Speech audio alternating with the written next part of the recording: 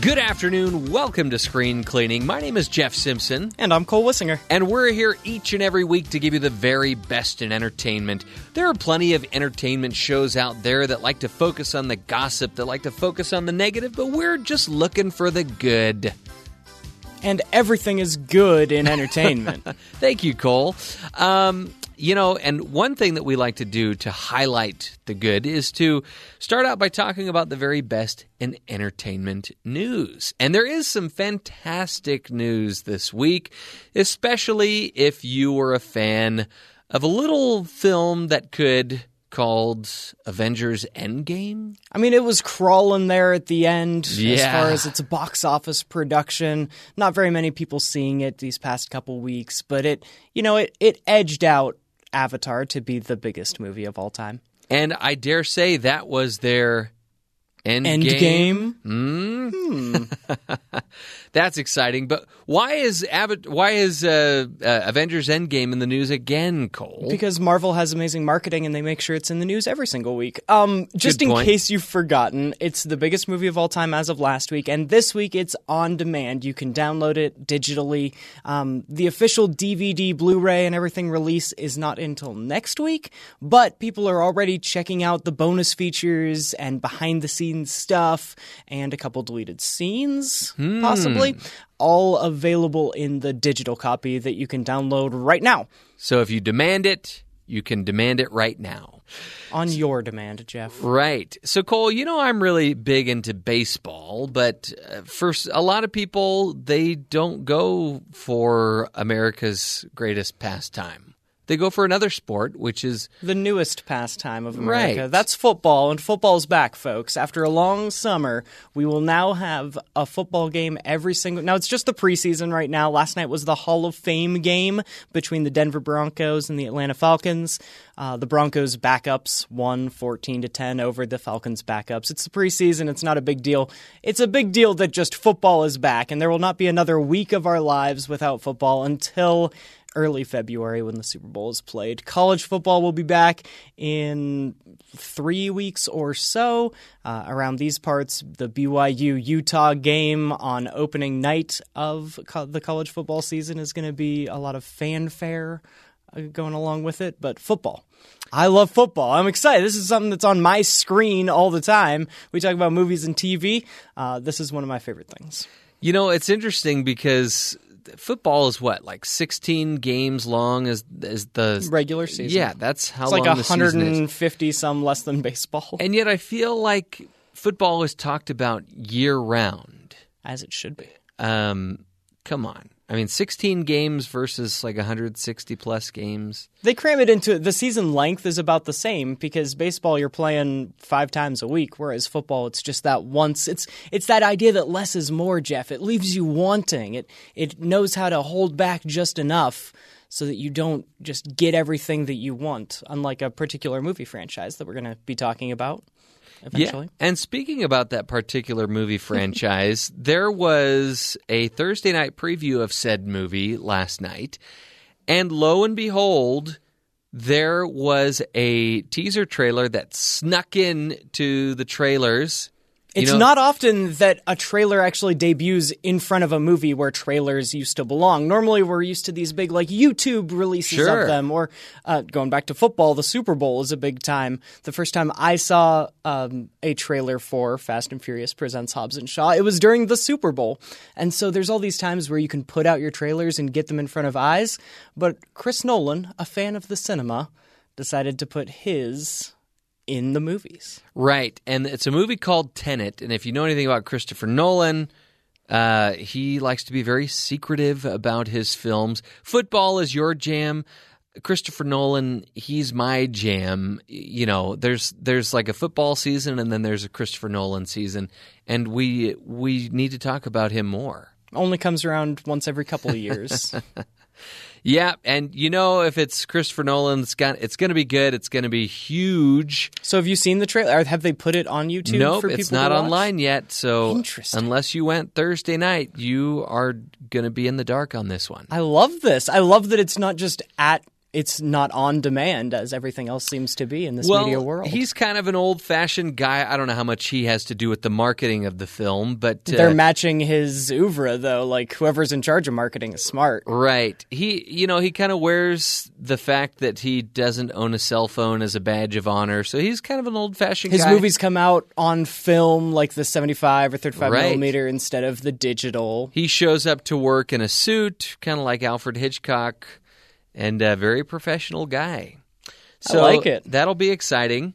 So, Cole, Christopher Nolan, his name is going to be synonymous with movies from here on out. And he's just going to be one of the great filmmakers of all time. And speaking of some of the greatest filmmakers of all time, Especially of recent memory of the Right. 2000s to today. I continue to watch this documentary series on CNN produced by Tom Hanks called simply The Movies, and each episode deals with a decade. They could have split this last episode into two because it was the 2000s to today, as you said. But, which is now 2 full decades, considering it's Right. 2019. Right. So I told you that I've been compiling lists of the movies that are mentioned that I have not seen. Of all of the episodes that have aired or will air, this is the smallest list that I've had to make. All right. So instead of like dozens and dozens, I doubt it's even 2 dozen. Nice. Well, maybe 2 dozen. But yeah, I've got some catching up to do. They, of course, talked about a lot of star power that came out in the 2000s with Russell Crowe and Jennifer Lawrence. They talked about some of the more comedic forces to be reckoned with in Melissa McCarthy and Will Ferrell. And then arguably one of the greatest actors to have ever lived, had some amazing work in the 2000s, Daniel Day-Lewis. They spent some time on him. But I've got a couple of trivia questions here for you, As Cole. you always do. Okay. And I always do terribly. So somebody else in the 2000s had an amazing streak. It's a filmmaker. Mm-hmm. And somebody said of this filmmaker, his films give us the version of history we wish we would have seen. Interesting. So they are historical Fiction. Yes. Give me another hint. Who likes to stretch the truth and kind of rewrite history? What are some of the biggest moments in history that you wish would have been rewritten? World War II. Yes. Who Sure. was a force to be reckoned with in World War II? Winston Churchill? Well, on the other side. Oh, Hitler.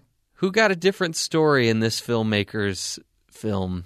Quentin Tarantino. That is a little correct. bit. Quentin Tarantino. We talked about him in the 90s as well. I wasn't sure if you were going to bring him 2 weeks in a row. I did. And, a lot of people are talking about his latest film, Once Upon a Time in Hollywood, especially the fact that he's really taking some liberties with some of the famous people portrayed in this film, especially Bruce Lee. When you deal with real-life people, you kind of, especially real-life people that are this close and they're still alive or their children are still alive, they're going to notice. Yep. So honestly, when you first brought up revisionist history, I thought immediately of The Producers by Mel Brooks and Springtime for Hitler, which I also enjoy. That movie did come out in the 2000s, that version of it anyway. Well, okay, so here's one more. Can you name the 3 Mexican directors that won Best Director 5 of 6 years Alfonso in a row? Cuarón and Guillermo del Toro. Yes. And Iñárritu. Yes. What's his first name? Is it? No. Because it's Alfonso Cuarón. I don't know, to be honest with you. But it's Iñárritu. and yeah, somebody said of this year, they must have been putting something in the water there because, 5 of 6 years in a row, these directors just kept winning. Mm-hmm. It's crazy. Is it Iñárritu? Iñárritu, he's won a couple of times. Guillermo, I guess, one of the others must have won. And they've each been time. nominated in the foreign language categories as well, but their big films also win Best Picture, Best Director, that kind of stuff. So I mentioned Bruce Lee. Bruce Lee may or may not come up on next week's trivia as we talk about the 1970s, for which I am going to have an insanely long list of films that I have never seen from the 1970s. As we start broaching into the decades where we haven't been alive, there's a little bit more catching up to do. Right. So that's the movies. You can catch it on CNN. Very entertaining. Produced by Tom Hanks. And you'll have plenty of ideas for films that you can brush up on or discover for the first time. Stick them in your Netflix queue. So, Cole, we like franchises on the show. And we like them, especially if we can just watch them from home on Netflix. And a big franchise that has just hit Netflix is one that we care very deeply about, that's very important to our childhood and now our adult years. It's the Rocky franchise. It's one of those movies that you and I can agree on, Jeff. Right. Rockies 1 through 5, even 5, I would sit down and watch it. There's just something about those characters. You care so deeply for them. And toward the end of the franchise, they just get so cheesy and so hokey, but you don't care because it's Rocky and the music is amazing. And I really feel like the reason Rocky has lasted over all these years for now 8 films is because it's a Cinderella story. Everybody, I feel, in one way or another, has felt like Rocky. And overcoming odds in your own life is what we're all about, what we all hope to achieve at some point in our lives in some capacity, right? And Rocky is a main character. Even when he screws up, he's still sincere, he's still always trying, and he still just represents that kind of indomitable spirit where you're willing to just keep trying no matter what pushes you down. He keeps getting back up.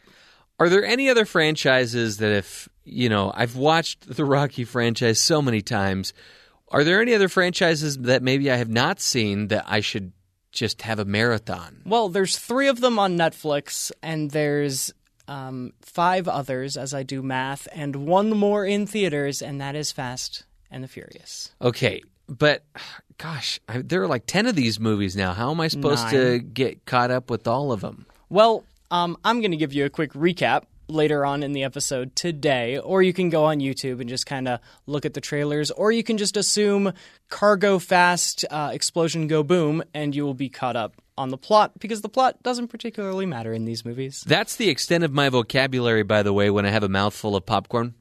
Car go boom, explosion happen. Yeah. And that's what a lot of people are going to be saying in the theaters this weekend when they go to see Fast and Furious Presents Hobbs and Shaw. Oh boy, is this going to be number 1 at the box office this weekend? Absolutely. Wow. I have no doubt. These movies do amazing at the box office, and this one more than all the others. I'm the person in this room, not Jeffrey, that has seen every single one. I have this wealth of knowledge and understanding of the franchise as a whole and how it has progressed through the years.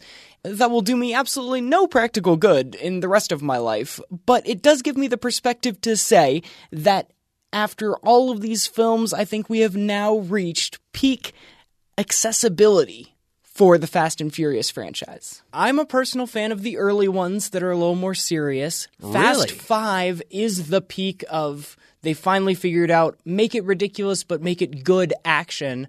And then it kind of petered off a little bit.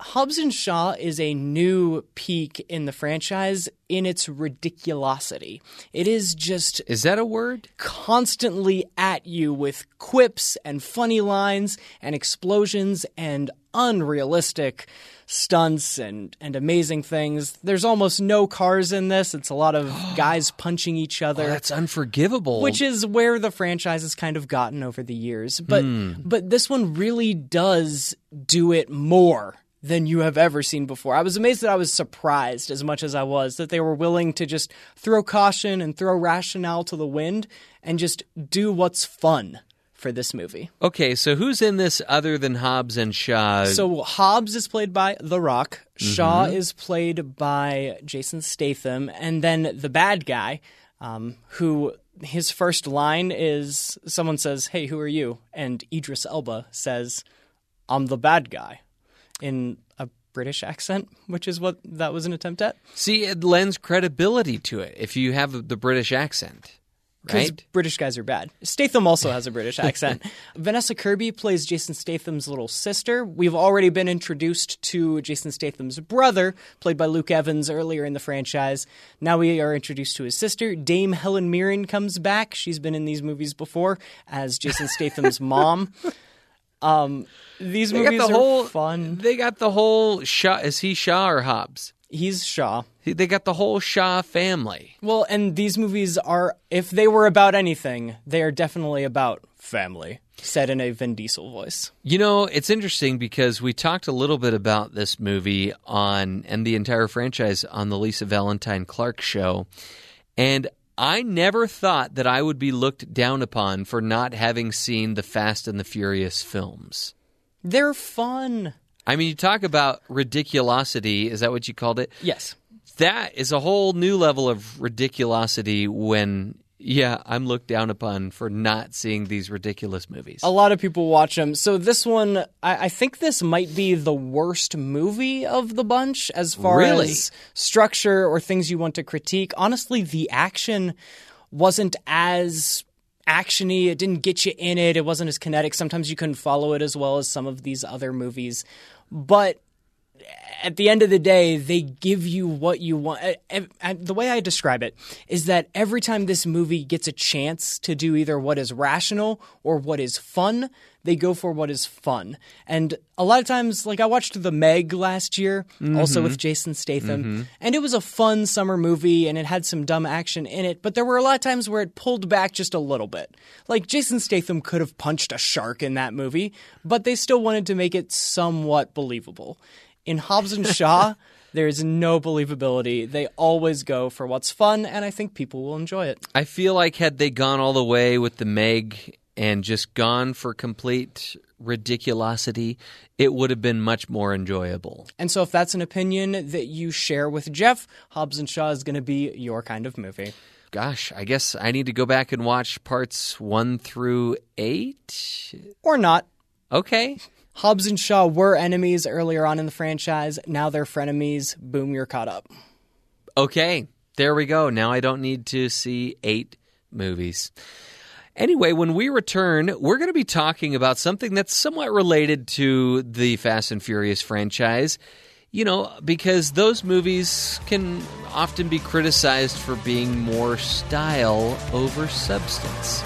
More on that topic when we return. This is Screen Cleaning. Just for wishes and dreams that had never come true.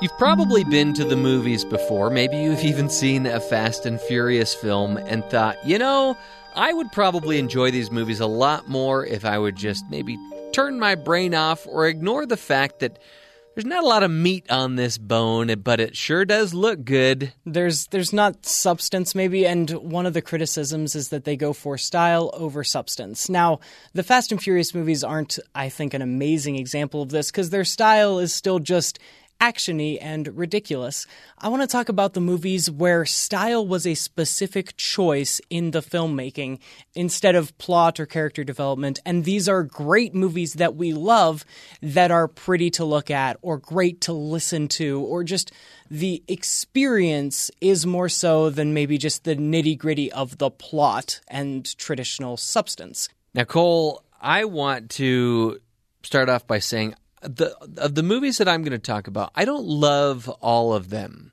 but there are certainly admirable qualities of each of these films. Okay.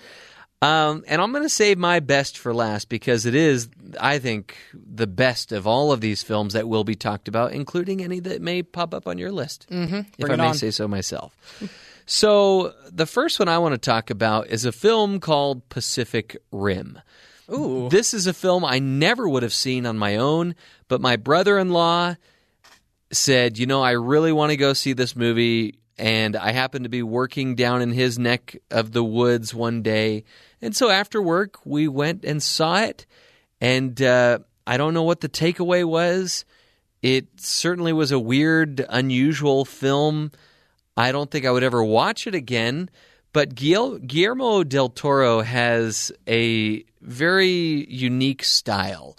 He does a lot of horror, but he also does a lot of imaginative things. And for that, I want to give him props. The guy has an amazing imagination. So this is basically kind of like a Godzilla movie, but instead of other monsters fighting Godzilla, you have basically these humans inside these giant robots fighting Mecha these suits. monsters, right? Yeah. It wasn't exactly for me, but, it had a very unique and interesting style. And the style of the first one, I think I love that you brought that up because you can tell it's Guillermo del Toro. It's done a little bit better than the sequel. I think what sets these two apart, even though they're both just big robots hit big monsters, there's a specific style to the first one that's a little bit more pleasing, a little bit more engaging to watch when it was Guillermo del Toro in charge of it than when the sequel came out and it just kind of looked like any other generic action movie. And it didn't quite catch people the way the first one did because there was something about the style of the first one. Okay. And Guillermo del Toro, I mean, of course, the horror fan that I am, Pan's Labyrinth and The Devil's Backbone and his Spanish language horrors are also amazing to look at.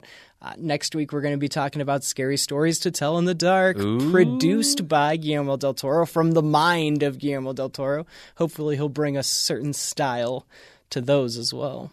So what are some films that you feel are style over substance? Well, I'll start then with my horror offering. Ooh. A lot of times horror movies are criticized for not having any substance, but I want to focus on those that do have a specific style. You know, any slasher can be said it's style over substance just because it's more fun to look at than it is to think about. Because the formula is pretty much the same. Because the formula is the same. You just enjoy watching the kills. But a movie that has a specific style beyond just that is from the 1970s called Suspiria. Oh, yeah. There's a genre of horror, a subgenre called Italian giallo films, and also Blood and Black Lace would fall into this as well, where they're very pretty horror movies. They use color and they use the stylism of the age and of trying to capture, both of these take place in either the fashion industry or in a dance studio, a dance school,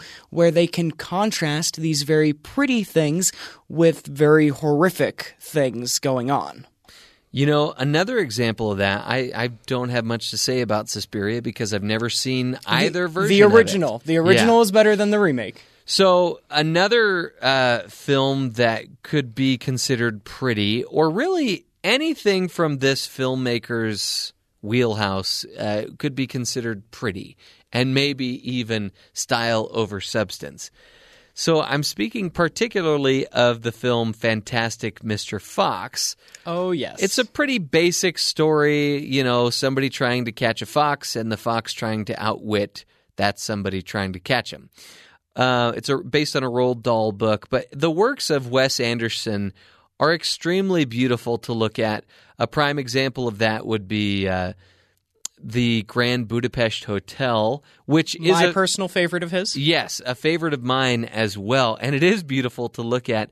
But the stories are so basic and the characters are so odd that it really is style over substance. But they sure are popular. He's a good example of that phrase, every frame as a painting, where you could just pause any Wes Anderson movie and see the symmetry and just kind of take a screenshot of it and hang it on your wall, and it's art. Yeah, and it's the more films he produces, the more that is true. Some of his earlier films, that's probably not as true. The earlier films probably focused more on the wacky characters, but they would play it a little more deadpan and not as cartoony as they do in these newer films of his. Another filmmaker going along with Wes Anderson that I think emphasizes style over substance is Zack Snyder. It's not in a pretty, portrait kind of way that Wes Anderson does it, but it is in kind of an actiony and very visually engaging way, especially 300 and Sucker Punch. I think go for just the stylism of trying to capture what it feels like to be in this world, more so than, especially 300. This is kind of supposed to be a historical epic when there's really no history at all that's trackable or accurate. But it is fun to just see a bunch of really good-looking, buff dudes go to war. And he stylizes that, I think, in a perfect way for what he's trying to capture.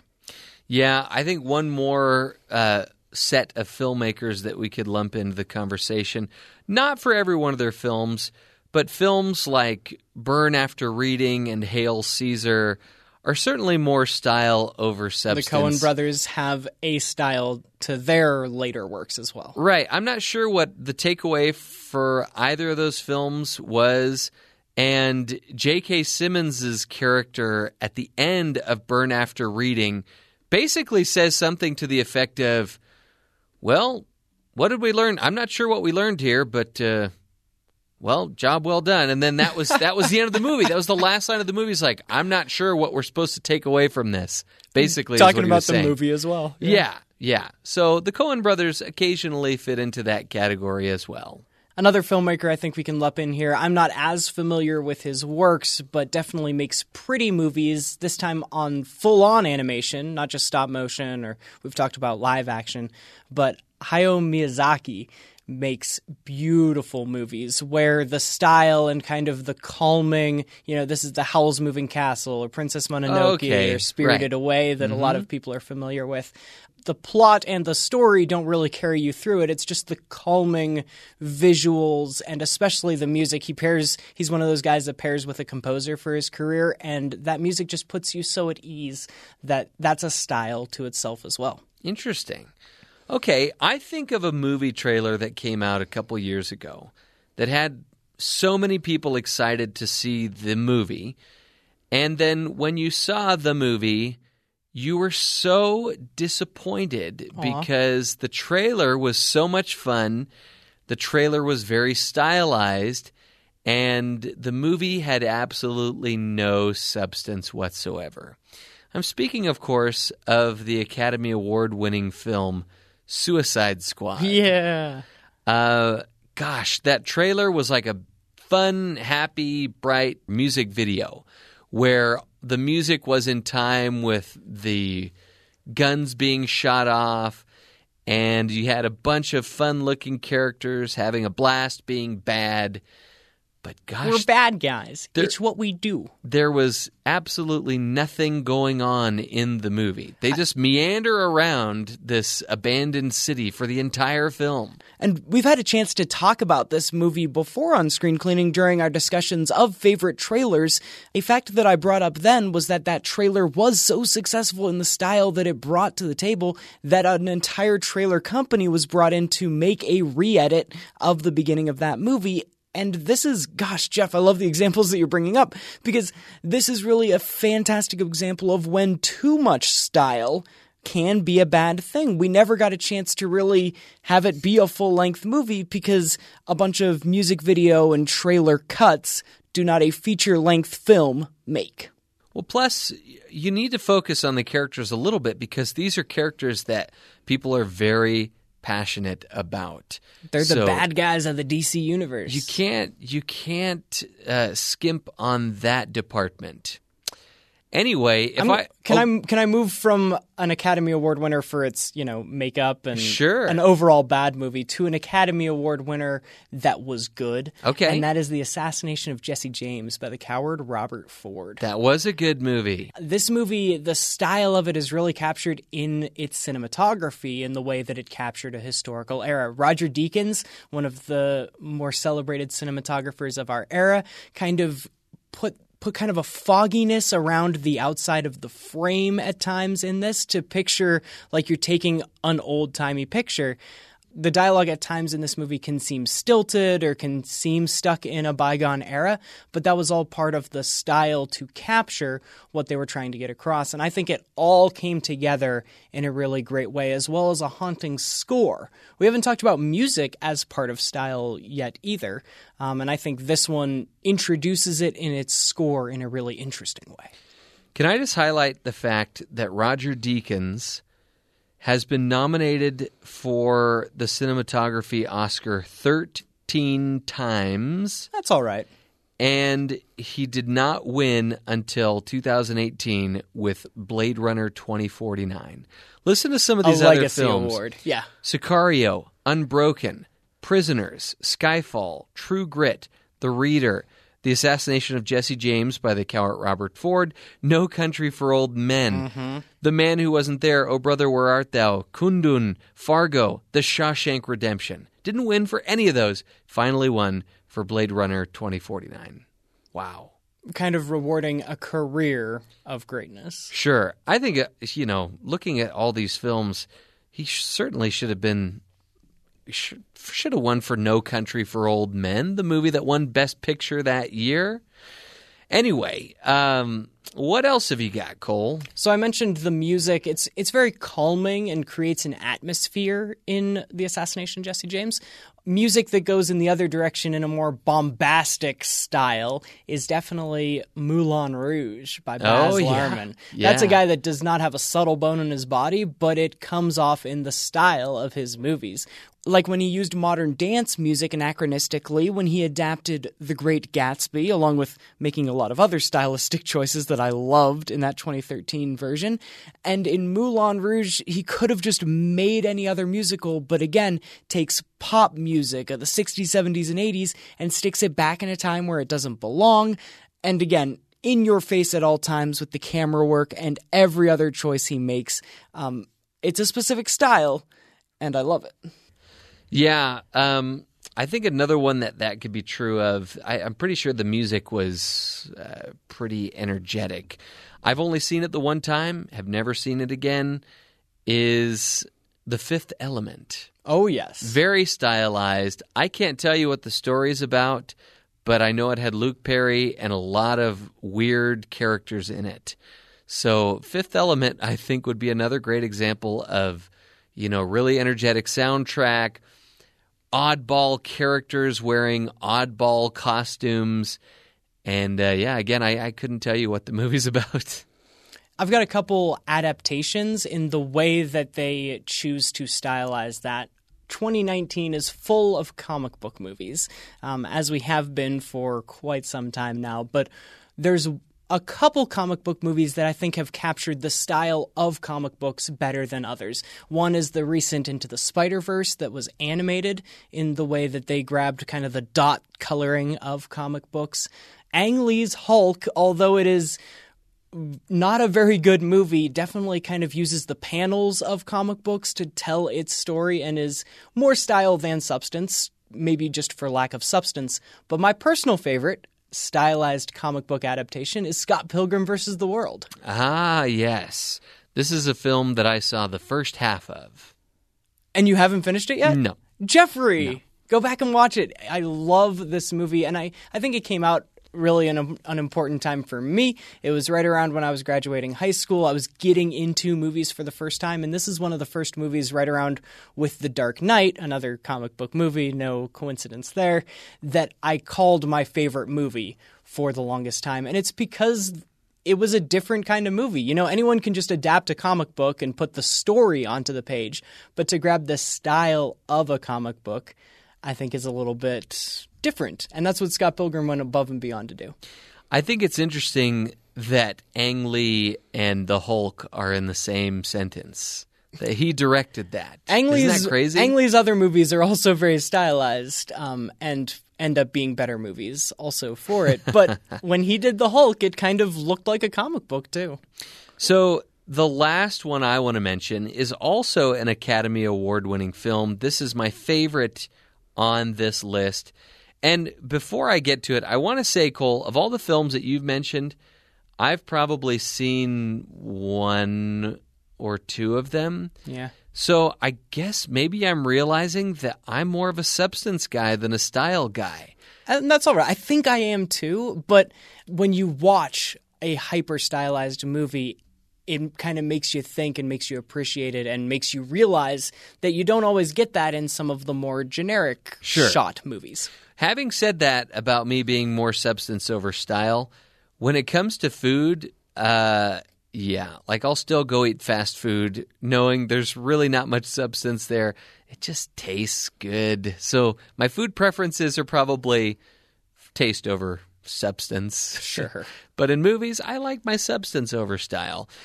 However, this is one example of this is one of the greatest action movies ever made, and it was nominated for Best Picture. Did not win that, but it won almost everything else it was nominated for. Especially in the technical categories. Right. Had a huge night at the Oscars, and apparently there are going to be more of these films, and I sure hope so, because I was blown away when I saw Mad Max Fury Road, starring Tom Hardy and Charlize Theron.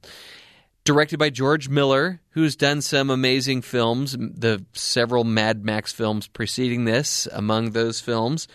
He also did a segment of the Twilight Zone movie that I think is just genius, and still to this day the greatest version of the Nightmare at 20,000 feet. Is it 20,000 feet? It's up there. With John Lithgow as the main character in that. However, this film is so over the top. You talk about over the top action, Cole, in Hobbs and Shaw. It's so over the top. It's so bizarre. It's so high octane that you are just energized throughout the entire movie. The plot is secondary, but you don't care because the entire time I was watching this film, I just had the thought, how could a human being even dream up what I'm seeing on screen right now? It was almost as if my eyes could not believe what was being presented to me. It was that imaginative. And everything from the rock and roll guitar playing, flame throwing guy to these guys that their whole job is to hang on these poles and like tether back and forth from car to car. You have cars flying up into the air in the cyclone. It is just unlike anything you've ever seen, for better or worse, Cole, because I understand that you're not a huge fan of this film, but I can't wait to go watch it again. It's certainly unique looking, and that is what we're trying to capture here. And again, more so than just your generic action movie, they did something different to kind of catch your eye. And Nicholas Hoult as this really bizarre, albino type guy who, speaks in a very gravelly voice. And yeah, it's Nicholas Hoult like you've never seen him before. That's true. My last couple are the movies that were the launching off point for this conversation. For me, it's what made me think of style instead of substance. One is, we talk about football coming back. I've seen a lot of sports movies in my day, but none quite like Any Given Sunday, starring Al Pacino. This one is just the way they tell the sports story feels more like you're watching ESPN, and not in the hokey kind of, ESPN is actually on in Rocky V and like simulating the fight. Sure. But more the energy of putting together a sports highlight and just the kind of testosterone-filled oeuvre that gives off of just watching the sports channel and seeing, believing that these teams are real and that they were going up against each other. Instead of just shooting a football game the way some movies do, this was right in there and shot it in a different style. Okay, interesting. But my personal favorite, overly stylized, over-substance movie is Speed Racer. It's an adaptation of a 60s television show that I admittedly watched when I was a kid. But this one just uses the colors and the soundtrack and everything about what made the old cartoon kind of goofy and put it onto the screen for you in a way that you couldn't believe was possible.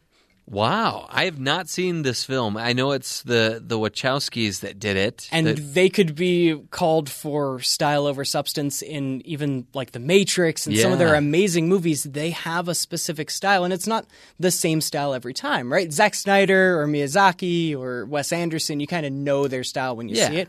The Wachowskis are able to kind of adapt and give you a different looking film no matter what they're doing. The Matrix, they revolutionized the way a lot of people then tried to copy action scenes and doing slow motion. But Speed Racer didn't end up being as successful, so we didn't see as many copies. And so I think it really stands in stark contrast to any other movie ever made, the way it shows you action of a race scene, but in this world where it's kind of futuristic and the races are ridiculous and it's a little bit like a video game, but a little bit like a real race, and it puts you in the driver's seat and takes you around these crazy turns, and it looks beautiful while doing it. And it's PG to boot. Beautiful movie. I have fun for the whole family. It's not going to be a normal movie, and so it would be an interesting thing to put in front of a kid and see what they think of it. Well, I'll have a few more words to say on the matter of style over substance in our Panning for Good segment. And I'll talk about a very stylish movie that I've just been meaning to watch when we return on Screen Cleaning.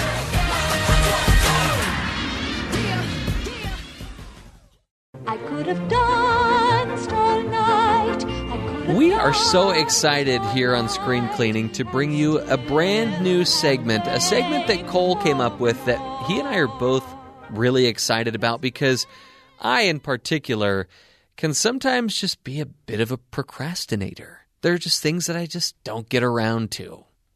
And the same could be said of my movie watching. You know, I've been meaning to watch that.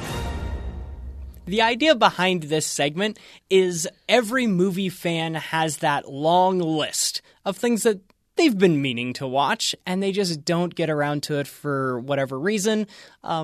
Partially the motivation of this is selfish, that I want to give myself an excuse and some accountability to knock some of those movies off of my list. So Jeff and I will present a couple movies that we've been meaning to watch, and then narrow it down to one specifically, and then next week we will report back on if we watched it or not. And, we're supposed to. Yeah, you've got some good candidates when you go through your Netflix queue, or in my case, your YouTube TV queue, and you realize, oh, I added that like 2-3 years ago, and I have still not watched it. And yet, we refuse to let these movies go, to shorten the queue. And so they just get longer and longer and longer until you've got hundreds of movies to choose from. My favorite is when on Netflix I'll put something in my queue and then it'll leave Netflix, so it'll be gone from my list for a while, and then it comes back and it shows up back in my list again, just reminding me how slow I am to get around to things. That's when you know you have a problem. So looking over at my list, I have several that, I just have not gotten around to. You talked about horror movies earlier, Cole.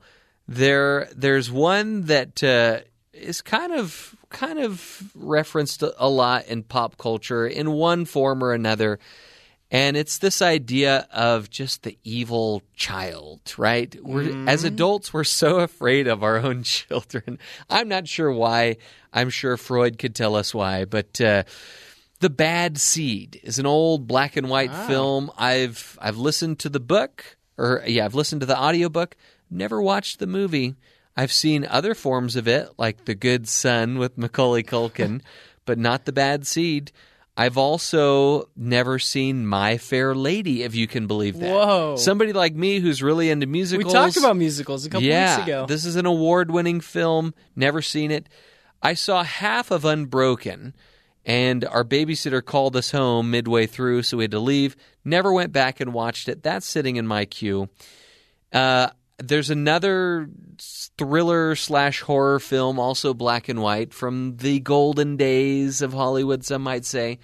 Whatever Happened to Baby Jane? Yes. That's a great movie. Never seen it. So, in fact, I've tried to watch it twice and have just never finished it. So when I say tried to watch it, I'm maybe 10, 15 minutes into it, right? And would it surprise you to know, Cole, I have never seen The Godfather. Oh my goodness. Did I just drop a bomb on you? This is a movie show, Jeff. We're supposed to be the experts for the people. Okay, well, I'll tell you what. Since I've already tried to watch this film 2 to 3 times, I'll commit to finishing Whatever Happened to Baby Jane and then clearing it from my queue. Gotcha. Sound good? Sounds good. I've got a couple as well. I mentioned football movies and how much I love football, the sport, and football movies as well. I love the television show Friday Night Lights, and I've been meaning to watch the movie for quite some time. That surprises me, as But I big into haven't. sports as you are. And I really Even I've did. seen that. Tommy Lee Jones, and I know kind of what it's about. Billy Bob Thornton. The other three named fella. And so that's been on my list for quite some time. Doubt with Meryl Streep is kind of a movie that people tell me is great. I've and seen so it. I keep putting on my list and haven't gotten around to it. But the one I want to commit to and kind of follows in our theme of style over substance today is a Terrence Malick flick called The Tree of Life. Whoa, that is quite a commitment, Cole. I haven't gotten around to watching it. It's kind of a harder movie to. It's a movie that I've started before but haven't quite finished because it's different. It's very stylized.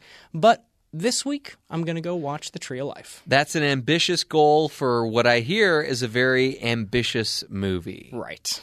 Okay, well, I'm excited to report back on whatever happened to Baby Jane. And I'll tell you all about the aesthetics of The Tree of Life.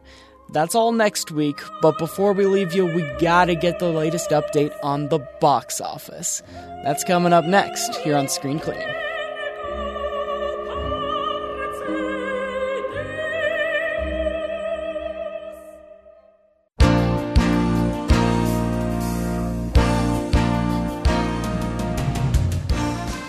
That is our big summer movie blockbuster soundtrack right there for you. One of these days, hopefully before the end of summer, but probably not, we'll decide what this is called. It's the summer scoreboard, box office, blockbuster, something or other. I like the fact that it changes from week to week because so do these box office numbers, Cole, and some more than I would care to admit.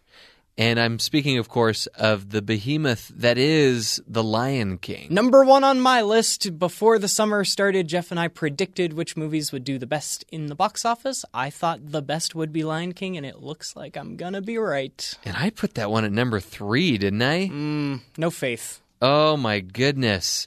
I think, aside from the fact that I'm annoyed that it's doing so well because I didn't put it at number 1, the more time passes, the more I think I am not liking this as much as I remembered liking it while I watched it. Because of all these other films that are already remakes or sequels, it's pretty much exactly like the original. And it can be some of that, like, oh, I thought it was good, but not this good. Right, kind of absolutely. effect. And it's not different enough to really warrant its existence. And in fact, even though I said I enjoyed it, you'll recall from my review that I said throughout the movie I kept thinking, Why does it exist? there's no reason for this movie to be, right? So we also know that Quentin Tarantino is probably going to end the summer on... No, not even a probably. He will end the summer in the top 10. Neither Cole nor I put Once Upon a Time in Hollywood on our top 10. It's probably going to be the one to kick out Rocket Man that I was hoping beyond hope that would stay, but Quentin Tarantino's Once Upon a Time in Hollywood had his best opening weekend of any Quentin Tarantino film with $41 million just last week. And it's already up to $55 million now. And let me ask you, Cole, with this and John Wick 3, are we even on the number of films that's going to end up in the top 10? Yes, so when Dark Phoenix got kicked out for you and when Rocket Man gets kicked out for me, then we will have exactly the same movies in the rest of our top 10. We also both included Men in Black International, which will not complete the top 10, but the other 8 we did a good job at. Uh-oh. Does that mean I'm going to... Oh, am I going to So have it'll all be 7 down or to 8? placement. Okay. We will each have 8 movies in the Okay. top 10, both missing out on John Wick 3 and Once Upon a Time in Hollywood. My saving grace is going to be Aladdin. It really will be. You were a little higher on that than I was. But we've got one more movie coming in that we had a little bit slightly different opinions on. I was a little higher on where Hobbs and Shaw would finish than you. And so let's talk a little bit about the Fast and the Furious movies for a second, Jeffrey. Okay, Cole, we know you like Fast and Furious, but I'll indulge you. The people love it too, Jeff. The last 2 Fast and Furious movies, Furious 7 and Fate, F8 of the Furious, were both $1 billion grossers worldwide, and both had really good numbers domestically as well, in the $300 and $200 million range. However, this movie does not have Vin Diesel, it does not have Paul Walker, and apparently, according to you, it does not have a ton of fast cars. Yeah, it's a spin-off, and so we can kind of look at the way that the Star Wars movies, how Solo kind of underperformed, Rogue One, they don't do as well as the movies within the true trilogy or nineology that is Star Wars nowadays. Nineology.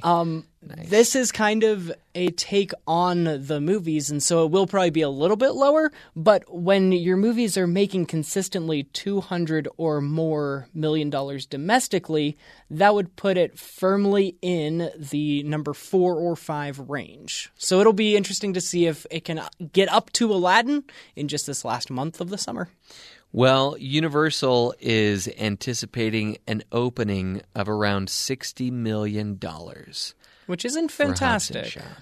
It's not. It's better than a kick in the pants, and it's almost enough to just kick out some of these films in our top 10 of their entire run over the summer. So it's nothing to be ashamed of. And the last thing to note, I've mentioned kind of in passing that they've been over $200 million recently, but is interest waning in the Fast and Furious franchise? Number 7 made $353 million, and number 8 only made $225 million. It went down by $100 million. It's pitiful. So if Hobbs and Shaw kind of has that going for it, if the franchise is on a downhill, and if this is just a spinoff that isn't going to make as much as the true franchise anyway, it'll be interesting to see how this does this weekend and for the rest of the summer. Well, I want to talk about one more movie that wasn't included in our style over substance conversation, although it should have been, especially as we're talking about box office numbers, because this is a movie that bombed, and it's really quite a shame, and I want to talk about it in our Panning for Good segment. There's good in them there hills.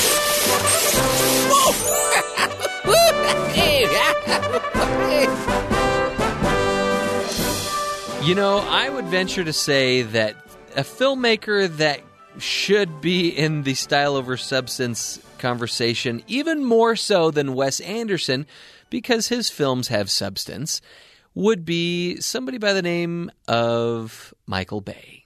Oh. Just forget about the Transformers movies. Even forget about the fun, dumb 90s, early 2000s movies of like Armageddon and Pearl Harbor and The Rock and Con Air. I want to talk about my favorite Michael Bay movie, which is a film that I knew nothing about going into it. In fact, I was visiting family in Utah before I lived in Utah, and I just said, just drop me off at the Dollar Theater.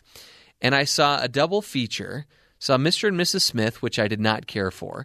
Then I saw a Michael Bay film. I had never seen a trailer, knew nothing about it, and I was pleasantly surprised when I saw The Island, starring Ewan McGregor, Scarlett Johansson, Sean Bean, and Jaimin Hinsu. Right? This is a film that is all about fun action sequences and chase scenes, and it's about these people that live in this community where their food is rationed and their weight and their health is very closely monitored, and they don't get to make a lot of their own choices. And their only ticket out of this place is to go to this place called The Island. And the people who win a ticket to the island are determined in this raffle system. And people are so excited and jealous for those that get to go and they don't get to go.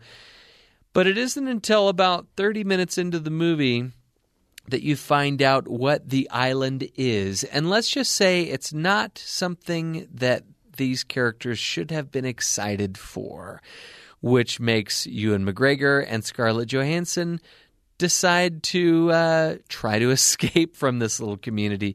And once the chase starts, it does not stop. And it's one of those films that when it shows up on TV, I'll watch it every time. It's so entertaining, And it really surprised me because I was not expecting anything, especially when I found out it was directed by Michael Bay. Set those expectations low. Right. Did not do well at the box office, and it's just an enjoyable, fun ride of a movie. Well, now I've got something else that I've been meaning to watch. Yeah. So put it on that list, Cole, and hopefully you'll be watching it in the near future, as you should all. It is PG-13. There is some violence there, but there's a great freeway chase scene involving, you know how you always see these giant semi trucks that are transporting something that you're like, I'm not even sure what that is, but if that fell off of that semi truck, I would die. Yeah. Right? Oh, yeah. So just look for something like that in The Island. Gotcha. Well, that's going to do it for this episode of Screen Cleaning. We are here each and every week on BYU Radio at 6 p.m. Eastern Time, 3 p.m. Pacific on BYU Radio. You can also download the podcast or stream us live on BYURadio.org. Anywhere you can find a podcast, you can listen to us. And we will be here each and every week to give you the very best in entertainment news. I'm Jeff Simpson. And I'm Cole Wissinger. And we'll see you next time.